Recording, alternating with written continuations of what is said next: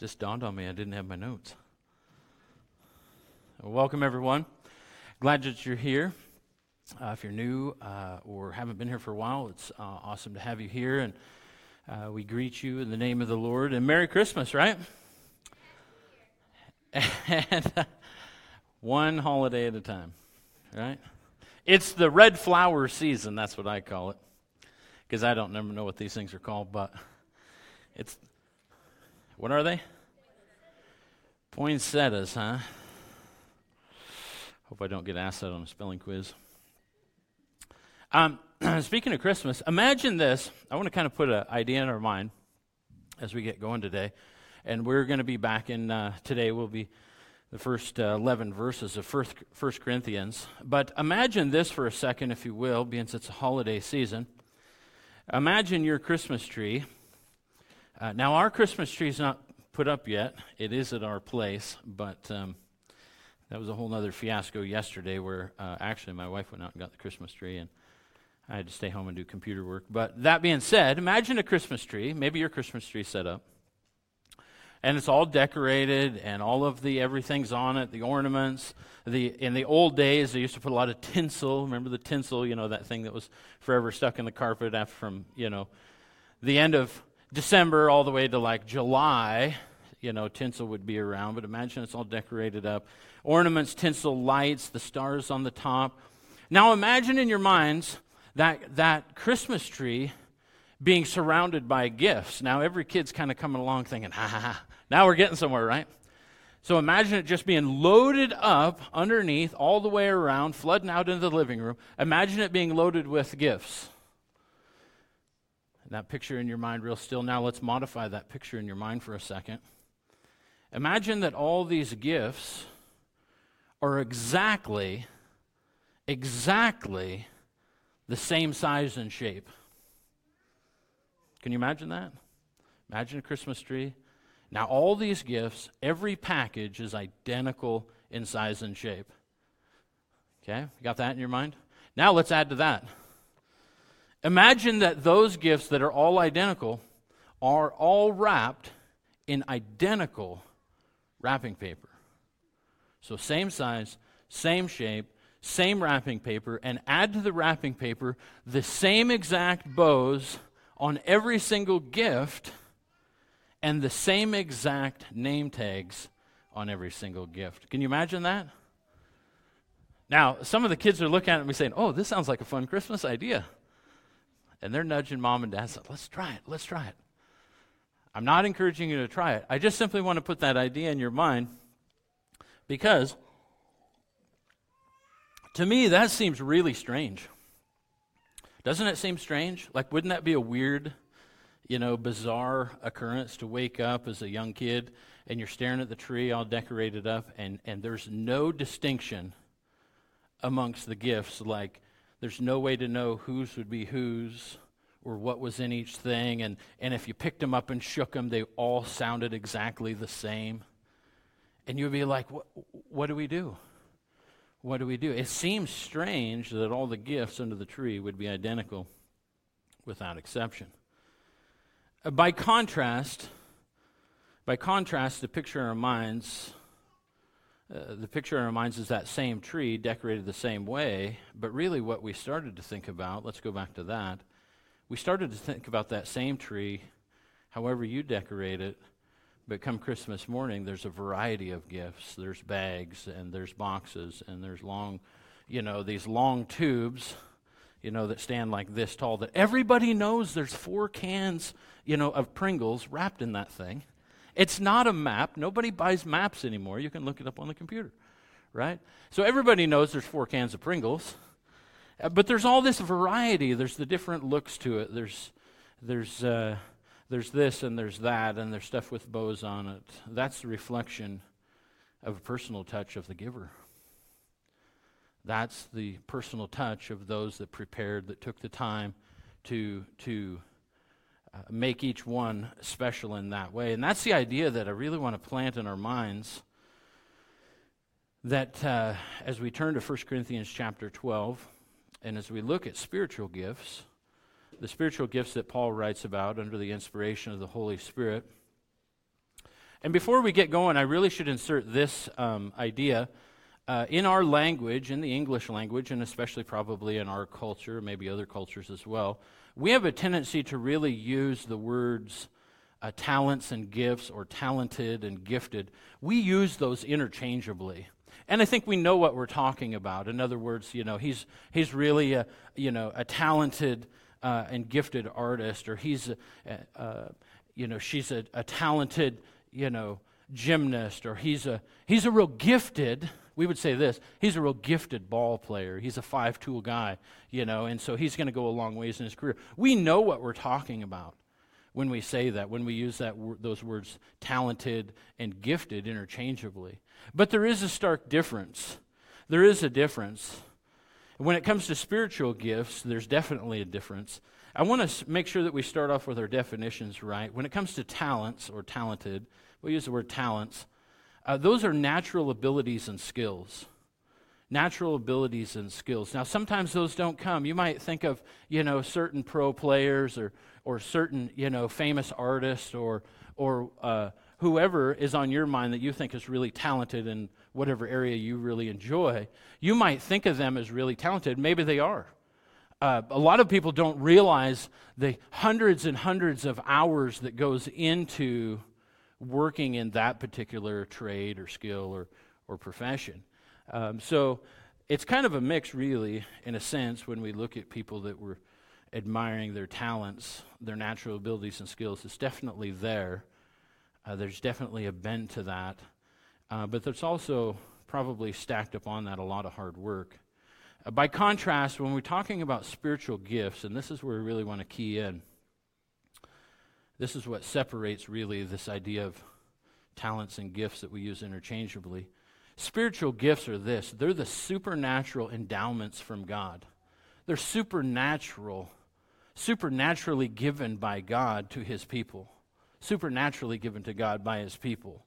And that's the difference. So let's turn to 1 Corinthians. Jump into the passage for today, 1 Corinthians chapter 12.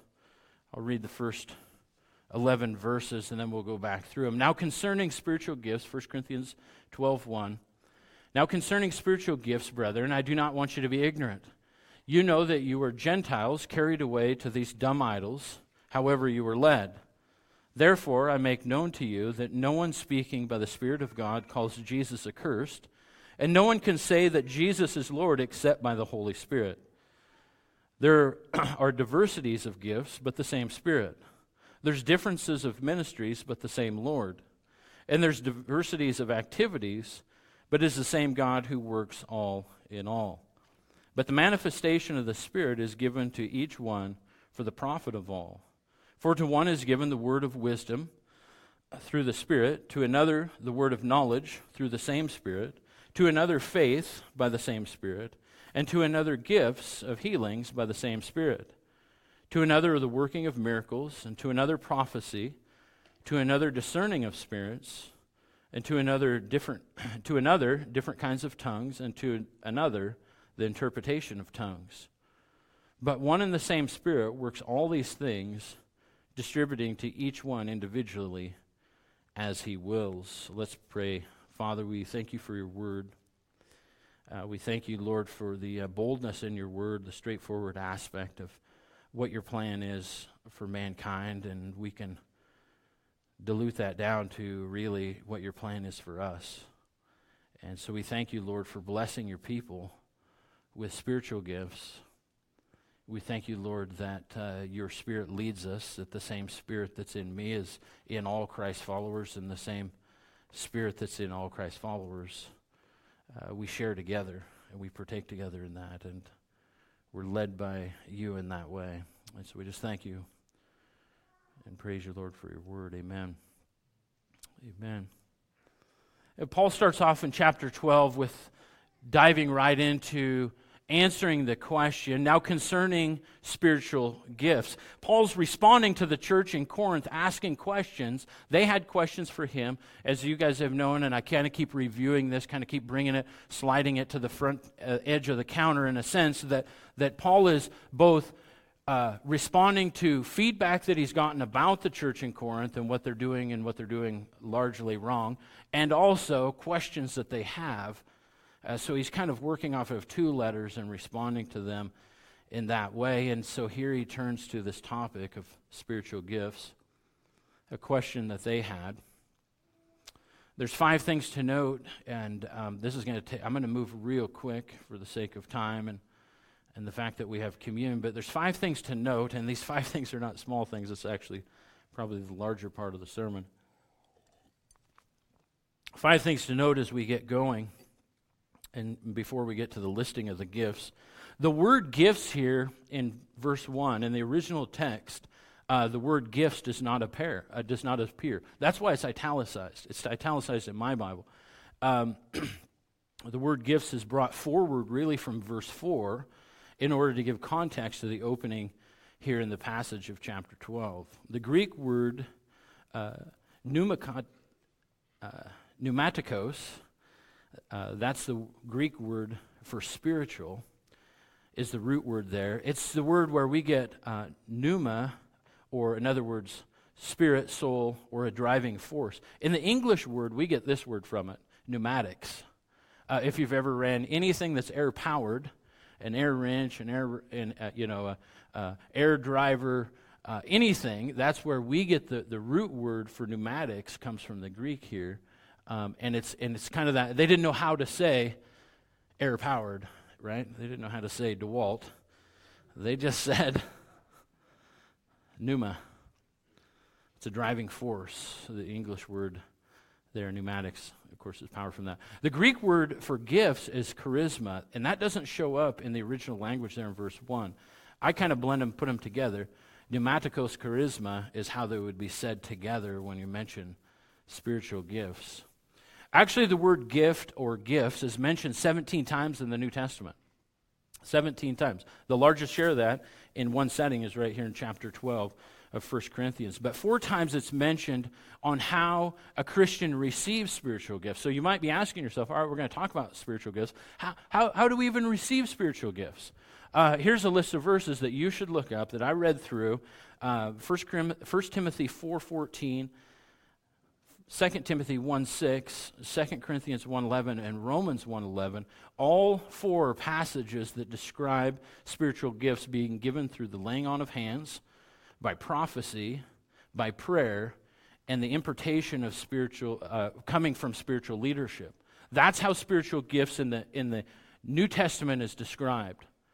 That a person would be curious about it, and we invite this as leadership. We'd be curious about it. Maybe you don't know what your spiritual gifts are. You're not going to get it through a quiz or an online whatever, right? It comes from the Lord. But these passages clearly say that it comes through the Lord through these various activities: laying on of hands, prophecy, prayer, and it's imparted through spiritual leadership. You can look those 4 verses up for yourself if you want to see that in context. 4 times gifts or gift is mentioned in the context of our free gift of salvation.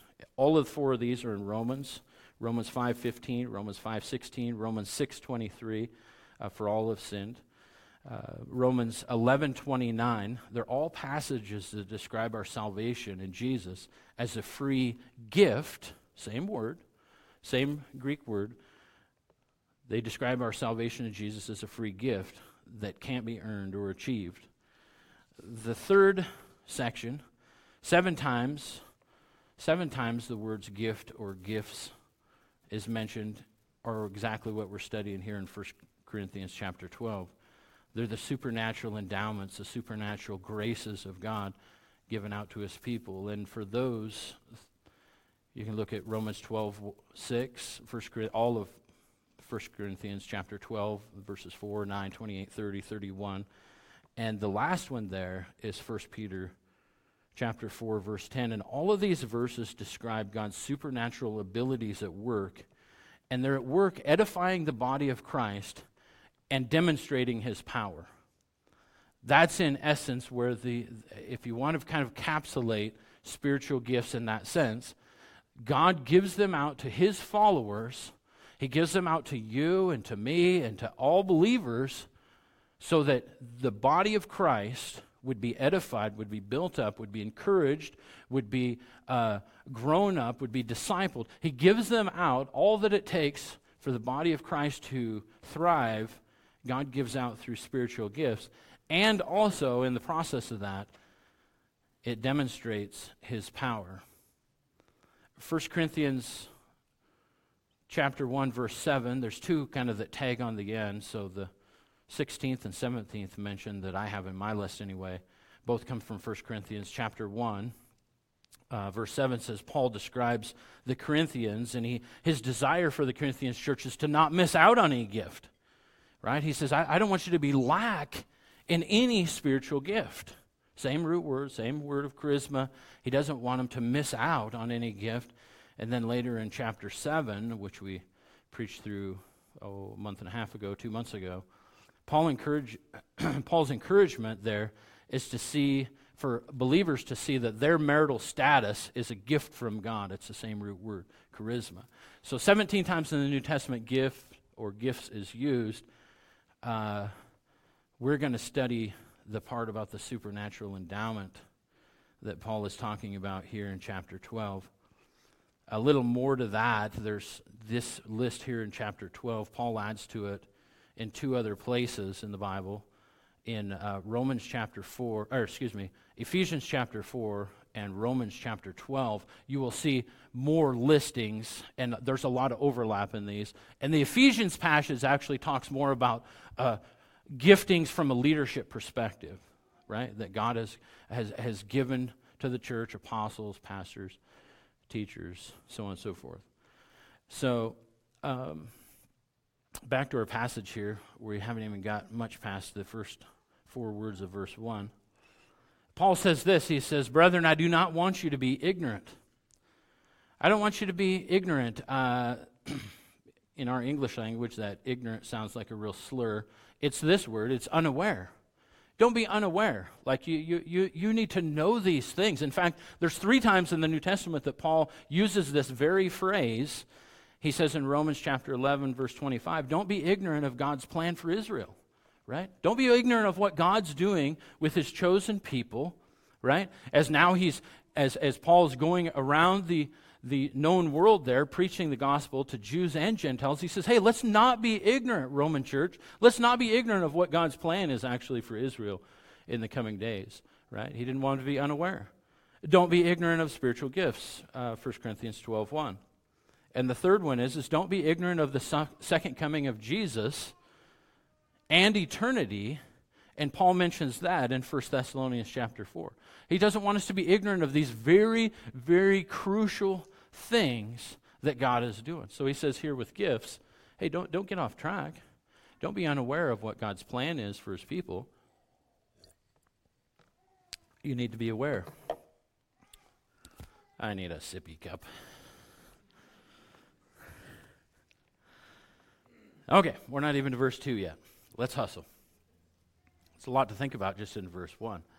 Paul has a little play on words here when he says don't be ignorant like dumb idols. Verse 2, look at verse 2 there, 1 Corinthians 12:2.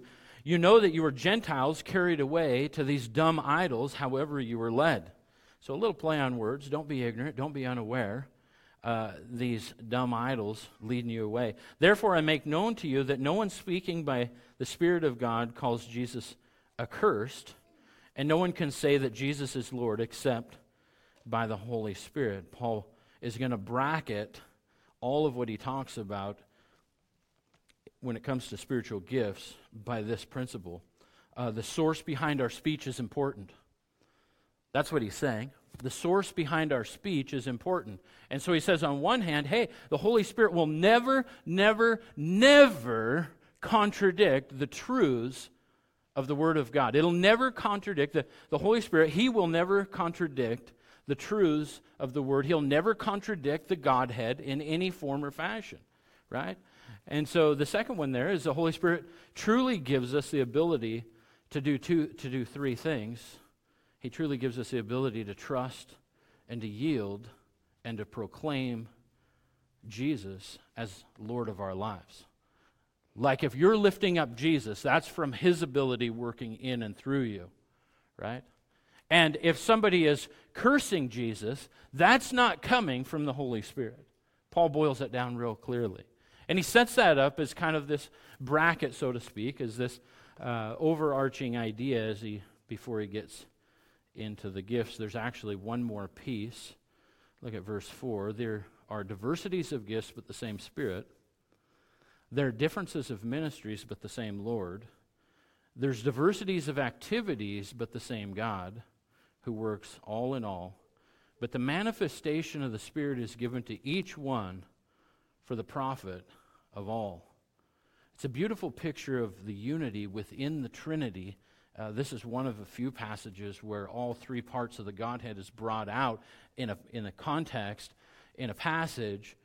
You have the diversities of gifts, but the same Spirit, talking about the Holy Spirit. You have the diversities of ministries, but the same Lord, talking about Jesus. You have the diversity of activities, Paul says, but the same Father God. All the differences are noted, highlighted, and celebrated because they collectively have a purpose that's bigger than themselves. And God wants to bestow on his followers the gifts that he's purposed to use for the building of the church and to demonstrate his glory, as I said earlier. Verse 7 really locks it in. The manifestation, the outworking, the outpouring, the way that it works. I like to use this phrase, how the sausage is made, if you want to use that phrase, right? How it really works internally. The manifestation of the Spirit is given to each one, and it's given to each one not for their personal glory and benefit and praise and honor. No, the manifestation of the Spirit is given to each one individually so that everybody gets a benefit, so that everybody benefits, so the whole church benefits. See, the issue in Corinth was they were just incredibly selfish people. They really struggled to make the transition out of the Greek culture and the Greek worship system, which was largely, all idolatry and sexual in nature. They made it was a hard transition to get out of that mentally into the truth of the Word of God. And so they struggled, and a lot of it was just so me first, me first. We talked about this last week. This me first attitude that they had really kind of came out, and it came out in the issues surrounding spiritual gifts. God wants to bestow on his followers the gifts that he's purposed to use for the body, for the church, and to demonstrate in that his glory, his supremacy, and his leadership of people. All right, now for the gifts. A couple other passages I mentioned earlier is Romans chapter 12 and Ephesians 4, but we're going to stick for the sake of time just to 1 Corinthians chapter 12, look at verse 8. For one is given the word of wisdom through the Spirit, to another the word of knowledge through the same Spirit, to another faith by the same Spirit, to another gifts of healings by the same Spirit, to another working of miracles, to another prophecy, to another discerning of spirits, to another different kinds of tongues, and to another the interpretation of tongues. I'll kind of pause there at the end of verse 10. Word of wisdom. What's a word of wisdom? It's a unique ability, and I have a lot of, I'm sure Kayla has it on the screen, I have a lot of scriptural references in there, but I'm not going to go and read each and every one. And if you guys want a copy of this, or whatever, these things are not sacred. They don't go in a vault. They usually, when I'm done with them, they go in the garbage because I have it on a computer. But if you want to go back through and read these accounts, they're really fascinating accounts and situations where God worked powerfully in the lives of his people in the exercise of the gifts. So the first one, the word of wisdom. It's a unique supernatural ability to speak forth the wisdom of God, especially in an important situation. A couple of examples of that is Stephen in Acts chapter 7. Stephen was they say the first martyr of the church. Stephen in Acts chapter 7 had supernatural wisdom in how to deal with the people that were that had him on this, instant trial, that they come judge, jury, and executioner, and you can read in Acts chapter 7 for yourself. But he spoke with supernatural wisdom. It's a great account and a great demonstration of the Spirit of God working in a man. Another one is similar to Acts chapter 7 is the Apostle Paul in Acts chapter 23. Both accounts in that way, men under trial speaking forth supernatural wisdom, kind of left people standing around with their hands in their pockets not knowing what to do. The second one is the word of knowledge.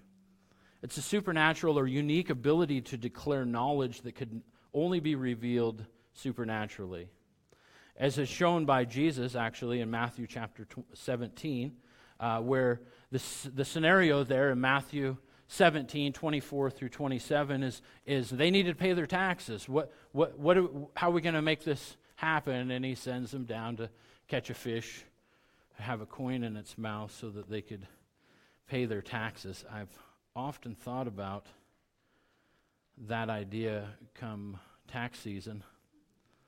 Maybe we should just drop a line in the creek and see what happens. Yeah. Word of knowledge came out in that. Or Paul in Acts chapter 27, verses 10 and 27, 23 through 26, where Paul is shipwrecked, and he gives this warning to the sailors as they're sailing to Rome. He gave this warning before the storm even came, before the boat was even in peril. The Apostle Paul had this word, and he said, hey, we might want to consider this. You might want to think about doing something different. He had that word of knowledge. They didn't follow what he had to say. They all end up shipwrecked. The third gift listed here is faith. Faith. Though faith is an essential part of every Christian's life, the gift of faith is the unique ability to trust God against all circumstances. This is kind of, I look at faith in as far as the spiritual gift goes, I look at it as kind of the umbrella for every believer in that way. But there are some people, and you just know certain people, that have this tendency that they're just, regardless of what the circumstance is, regardless of what the scenario is, regardless of how bad it is, no matter how bad and how backed up you are in life, and if your life situation is 4th and 50, if you're a football fan, you know what I'm talking about, and you're like, there's no way we're going to get a first down. And that's that type of person. It's like, no, it's going to happen. Just relax. God's got it under control. It's supernatural faith. It really is. And it's really a gift. And I hope we all either have that or leastwise know some people that have it so that we could lean into them a little bit and draw encouragement from that. The unique ability to trust God against all circumstances. As the first half of the story that's mentioned there, Matthew 14, 22 through 33, is a person that had that unique ability to trust God against all circumstances. Because Peter just stepped out of the boat. He didn't tiptoe out there. When his eyes were focused on Christ, he just bailed out and said, is that you, Lord? Boom, I'm out. I'm going. Right? And he had that supernatural, in that sense, he had that supernatural faith. As long as his eyes were on Christ, it was all good. But the minute that his eyes switched from Jesus to his circumstance, it got bad in a hurry. And if you ever, anybody watch the show Chosen, you kind of watch what those guys wear. Like, those are not light garments, He's not wearing a swimsuit that if he falls in the water, no, he's wearing heavy garments, like he's going down. But on the front half of the story, Peter exercised supernatural faith. The next one, gifts of healings. This is God's healing power. Really either given or received. It's been repeated, repeatedly documented throughout the New Testament and even since that. Many of us here have either known somebody that's healed or been healed yourselves. We live in that camp.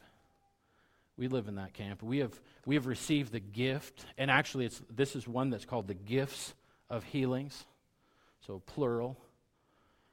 Tammy was told when she was 19 that she'd never have kids. Boy, did God prove them wrong, right? Right? Many of you know or have been healed yourselves or know people that have been healed or have been there when people have been healed. The gifts of healings, God's healing power, the supernatural ability that God has in that moment to reverse what's wrong and make it right is a powerful thing. And God wants that for His church. And if you're anything like me, you get a little bit tied up in knots when it comes to healing, honestly. Because we have a tendency to think, well, if God gives out the gift of healing, then in every situation, all the time, and in every way, everybody should be healed, correct? Like that's how my brain kind of processes, and we know that that's not the reality. That sometimes God has bigger plans that doesn't involve somebody being healed, that doesn't involve somebody, overcoming an ailment, a cancer, or whatever it is. And we have to trust in His sovereignty in those moments, that we don't understand why we're not, or why somebody else is not healed. It's an area that runs a lot of people off the rails in their faith. It really does. It puts people over the edge, and people have walked away from their faith. People have walked away from the relationship with the Lord. They've walked away from the church. They've walked away from their family, simply over not being able to understand why God would choose not to heal somebody and heal somebody else. So it's a tricky, delicate area. Yet we're called to ask God to seek the Lord's healing, and we should.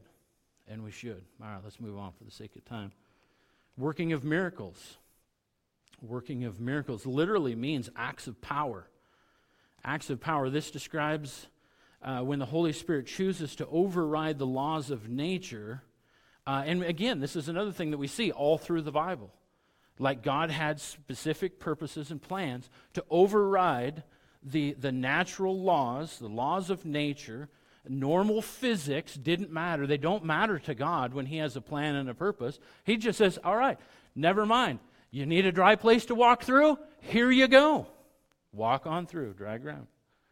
Supernaturally, God does these things.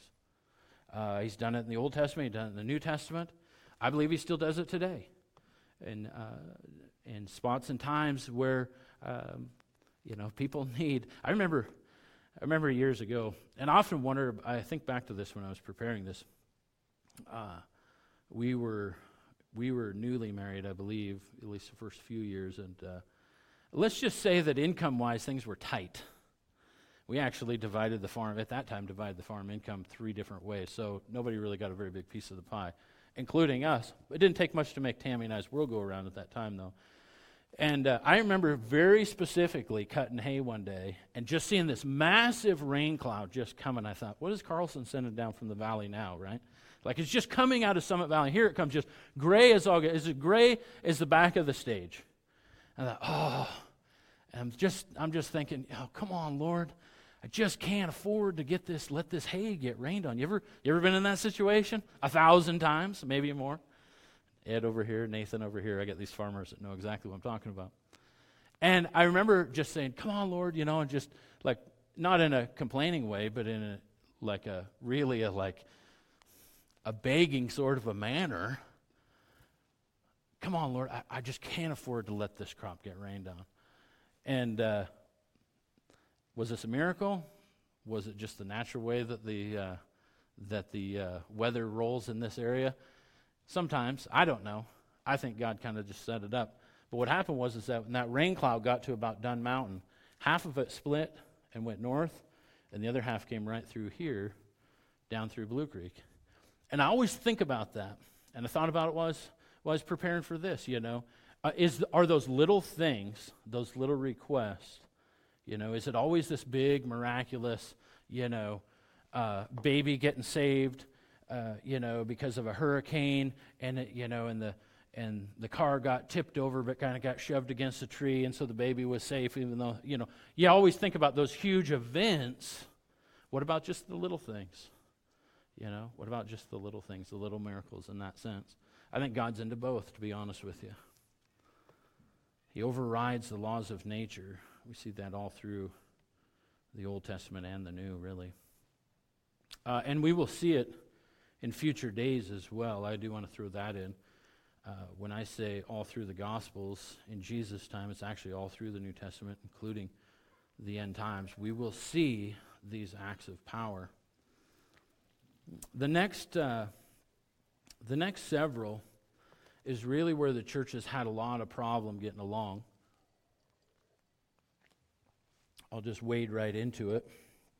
And so the next one's the gift of prophecy, the telling forth of God's message in a particular situation.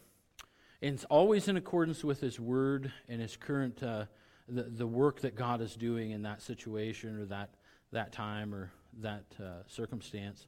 Sometimes this has the character of foretelling the future, as in Acts chapter 21, verses 10 through 11, where Agabus is demonstrating Paul's pending imprisonment. He's working it out. He's playing, charades. Basically, this guy Agabus is coming out. This is what's going to happen to you, Paul. And he's bound himself, and he's carrying on in that story because that's where Paul was going, and he was given a picture of what would eventually be true for Paul. Sometimes it's like that. Prophecy and reality, that's a real situation, but prophecy for us, I think, becomes this kind of mystic, unsure, don't know how to deal with message. We're going to get in how to deal with that in a little bit. Let's move through the list. The next one is discerning of spirits, the ability to tell the difference, supernatural ability to tell the difference between true and false doctrine, between what is of the Holy Spirit and what isn't. We see that with Simon the sorcerer, that story where he's trying to buy the gift of God in Acts chapter 8, 18 through 23, and also in Acts 16 through 18, where Paul's dealing with this girl that's possessed by an evil spirit. Both scenarios, there was this quick to understand, this is where the situation is. These spirits are evil. This needs to be dealt with. They didn't take these demonic spirits that this girl had or this other scenario and try to run them through some sort of a 12-step program. The Apostle Paul just called it out. He called it what it was. Let God deal with it. But there's a supernatural ability to discern spirits, a gift that God has given to His people. The next one is another one, along with prophecy, that really runs some off the rails. The gift of tongues, a personal language of prayer given by God, whereby the believer can communicate with God beyond the limits of knowledge and understanding. If you want a verse for that, it's 1 Corinthians 14 through and 15. So we'll be getting there later in January. We'll get to that chapter. The gift of tongues became a focal point for the Apostle Paul in writing to the 1 Corinthians. Largely because, like I mentioned earlier, that church was somewhat out of control, and we talked about that in previous messages, where they really had an order problem. They really had a selfishness problem. And the gift of tongues then become kind of a central figure in that for the Corinthian church, where there was a lot of confusion. God's not the author of confusion. Along with the gift of tongues, then, to keep order in the church and to make all things understandable, was the gift of interpreting tongues. The gift allows the gift of tongues to be the benefit for those other than the speaker, and they're able to hear and agree with the tongue speaker's words to God. And so one without the other in a public setting is out of order, Paul says. We'll get into that in future messages. That being said, I did want to say one more thing. There's an aspect of this that's not just necessarily speaking gibberish. If we think about the events of Pentecost, where God brought down fire, where the believers there began to immediately speak and numerous different languages, they didn't need the gift of interpretation because the people that they were speaking to were hearing what God was saying in their own language. The gift of interpretation there was actually supernaturally put upon the hearer at that time. So they didn't have to guess. They didn't have to wonder. They knew exactly what was being said. They knew exactly who was being proclaimed. They knew exactly who was being preached. That's kind of a different situation and scenario than what Paul's talking about here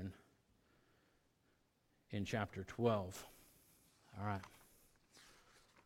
Staying on track. Paul concludes this piece in 1 Corinthians chapter 12. He concludes with these words, which is verse 11. But one and the same Spirit works all things, distributing to each one individually as he wills.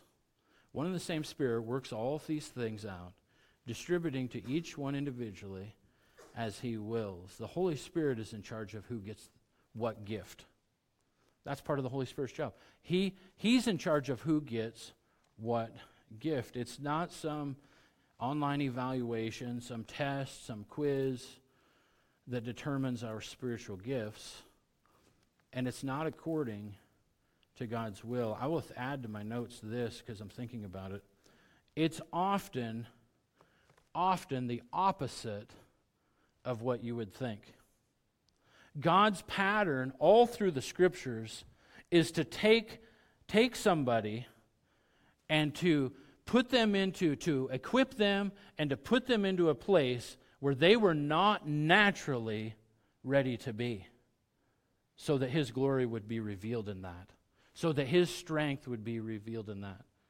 Right? And the Apostle Paul says, hey, it's because of, God's lifted up because of our weaknesses, not because of our strength. He's lifted up in our weakness. In our weakness. So you take Moses, had to lead millions of people. The guy couldn't talk. God equipped him and put him into that and gave him that supernatural ability to lead in spite of his personal struggles. So a lot of times our supernatural gifts and abilities and endowments that God has given us don't always necessarily line up with our natural talents and our natural inclinations towards things. We like them to because we're comfortable there. We like them to line up that way because that makes things kind of easy. It makes ministry a lot easier when our natural abilities and we evaluate, let's be honest, we kind of evaluate what we get involved in based on our natural abilities, what we want to do. The question is how has God gifted you with supernatural gifts, and where should you be working in those? And it often seems that God has a pattern from page 1 to the last in the Bible, that He doesn't always just line it up and make it easy. Oftentimes He will gift people in areas where He will gift people. Say, I'll just use for example, He will gift people with a word of wisdom, but they're really uncomfortable talking to people. Well, how do you exercise that? How do you exercise the word of wisdom or a word of knowledge when you really just, you're better off just being a part of the crowd, and you're not really naturally, your personality doesn't naturally line up with being involved with people and in that way? Well, it's something to be overcome. Something to be overcome. It's the Holy Spirit's job to dole out the gifts. You may say, as I was thinking about it, I'm sure many of us are thinking about it, this type of situation. What about the situation where people have been affected negatively by someone mishandling or abusing their gifts for personal gain? What about that? And a lot of people have honestly kind of backed away from exercising their spiritual gifts because, frankly, they've been damaged. They've been hurt. They've been offended. They've been wounded.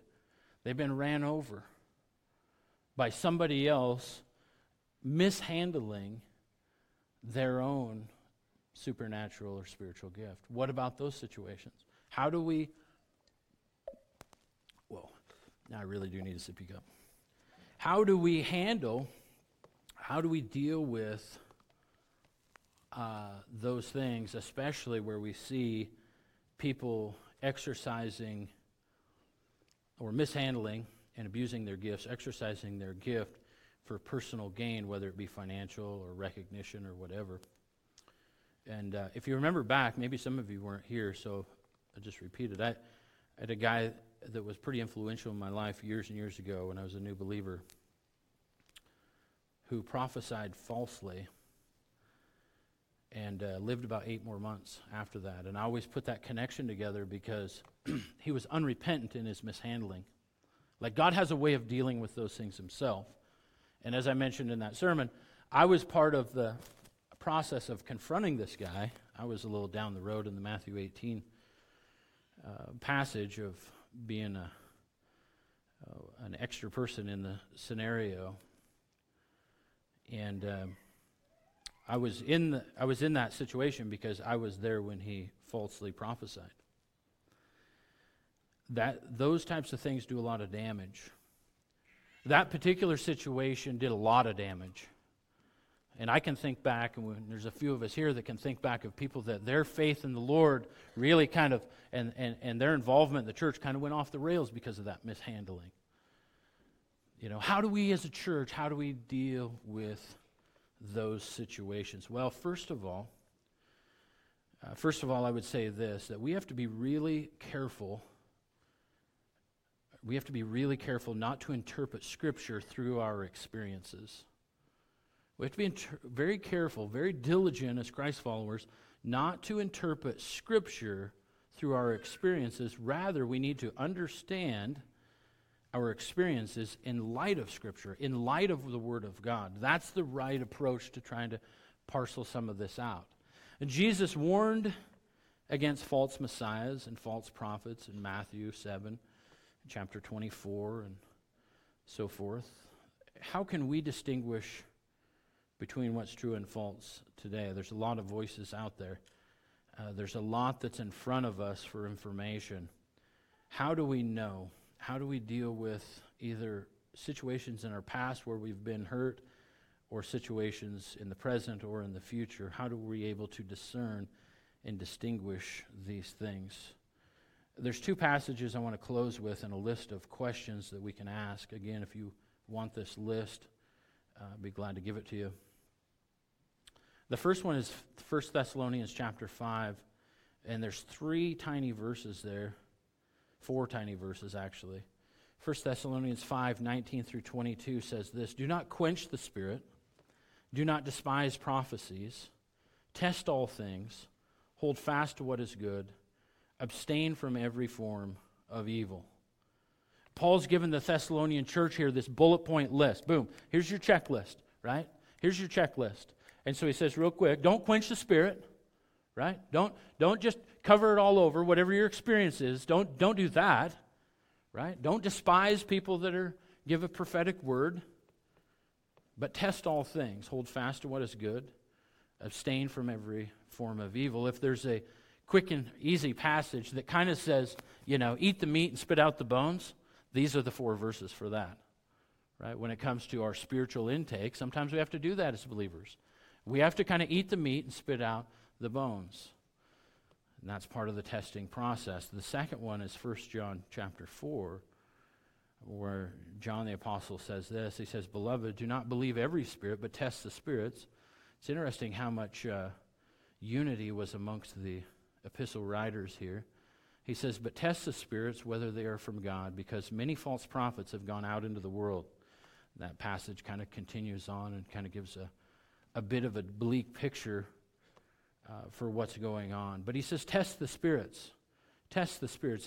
Here's 10 questions to ask when you're unsure, when I'm unsure, how to test the spirits. They go this way. Does the message exalt Christ? That's filter number 1. Does the message exalt Christ? Does it accord with Scripture? Is it out here in kind of the hypothetical, ethereal land, or is it consistent with what the Word of God says? Is it consistent? Does it accord? That's that word. Is it in unity with what the Scripture says and what it teaches? The third one is does it build up the church? Does this gift, does the exercise of this gift, does it build up the church? The fourth one is, and this one steps on toes in our world, does it pronounce judgment on sin? Does it pronounce judgment on sin, or is it turn a blind eye? Is it apathetic towards sin? Which way does it go? What's behind it? Part of the evaluation process and the testing phase is, does it pronounce judgment on sin? God will bring judgment on sin sooner or later. But is it a message that way? Does it emphasize, number 5, does it emphasize the grace of God? Is it gracious? And here's where a lot of us have probably struggled if you've been wounded in any way. You feel like, hey, this dude hasn't been, or this lady hasn't been very gracious with me. Right? Does it promote God's grace? Is it healing in that way? Is it unifying in that way? Does it emphasize the grace of God, the free gift of salvation that we have, but the free gift that of God in bestowing us with these various gifts? Is the person using it or saying something or doing some, are they gracious? That's where a lot runs off the rails. The sixth one is, does it produce godly fruit? Does it produce spiritual fruit in a person's life? Is it edifying or is it confusing? If the prophecy, if it's an issue of prophecy, if the prophecy involves foretelling the future, pretty simple truth, does it come true? Is it true? The situation I'm referring to a few minutes ago, it wasn't true. There was no repentance for the fact that it wasn't true. But is it true? Deuteronomy talks about that. Man, hey, if a prophet false prophesies, they were to be put to death in the Old Testament. There wasn't any wiggle room. His brothers, his Israeli brothers, would stone a false prophet with tears flowing down their cheeks because they knew that they were the hand of God administering judgment on a person that was falsely prophesying. It's not a pretty picture. But does it come true? If it doesn't come true, there's a big part of the test. It is what it is. Here's one that's a little tongue twister. Does the alleged prophet have a profit motive or a prophet motive? Right?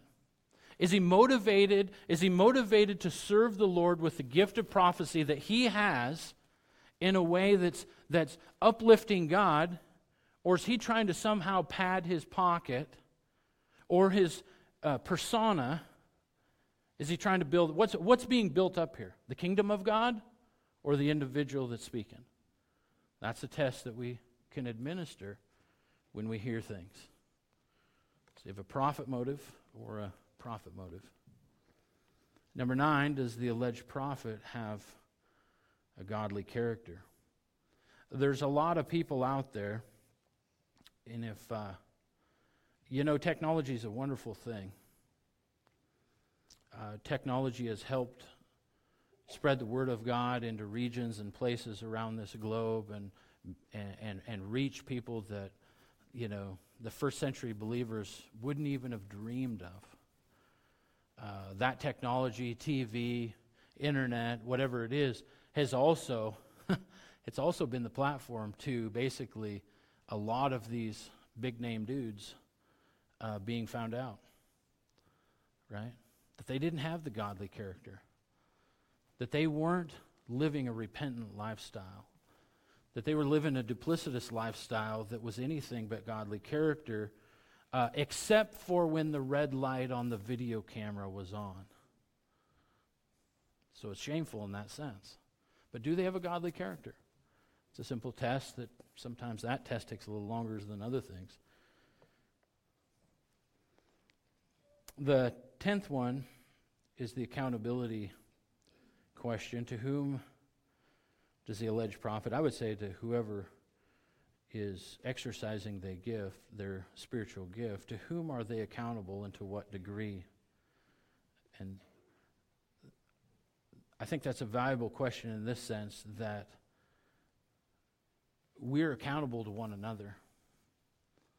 We're accountable to one another. The whole passage in the book of Ephesians where Paul goes into talking about, husband, wife relationships, kids and parents relationships. All of that is actually prefaced with one little statement. Submit to one another. Submit to one another. Submit yourself. That's for everybody, himself included, to submit to one another. So to who is a person exercising their gift accountable? Now, rather than leave you on a real somber, sour note, I would encourage us all.